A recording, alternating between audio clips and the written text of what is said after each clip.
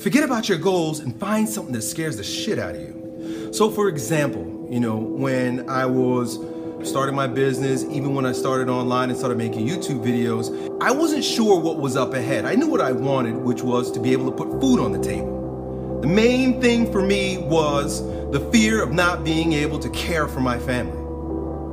I knew I wanted a home for them, but even that was not as eminent as I can't pay the bills, or creditors are gonna come knocking at my door, or I'm gonna have to turn off the lights, or I'm not gonna be able to buy food. These things that were gnawing at me, chasing me, chomping at my butt, those were the things that got me up every single day to do what I had to do. I'm kind of like a wartime general. I do really well under pressure. I need pressure there for me in order to get me going. So what I've found in my life is that when things are going tough, when the war is at my back door, when there is a threat that's imminent, that's when it's showtime.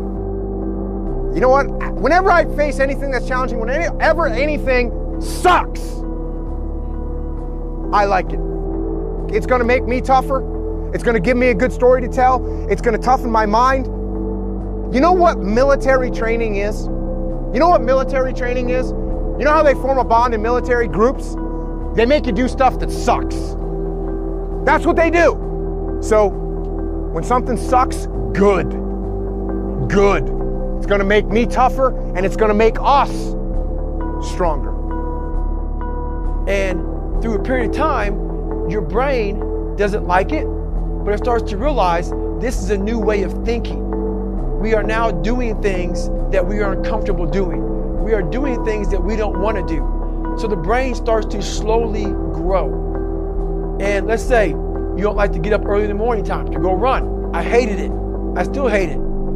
You do that. You live uncomfortable to gain growth. You have to have friction in your life to gain growth. And the only way to do that is to make yourself uncomfortable and get to the point where instead of running from the things you don't want to do, you actually face them and start to gain more and more growth in your life. That chaos, that chaotic state, everyone's all fearful of it, Everyone much rather prefer comfort state as opposed to chaotic state.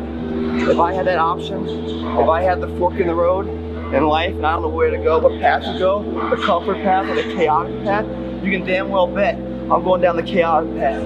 Why? Because I know that it's going to be a path that leads to the creation of what I want. Nothing grows in comfort.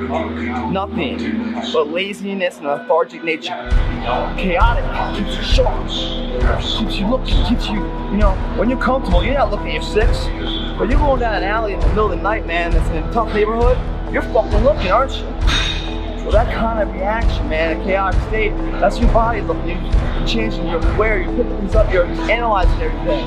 All of that is soaking in the transformation of an explosion of what you want to be, man.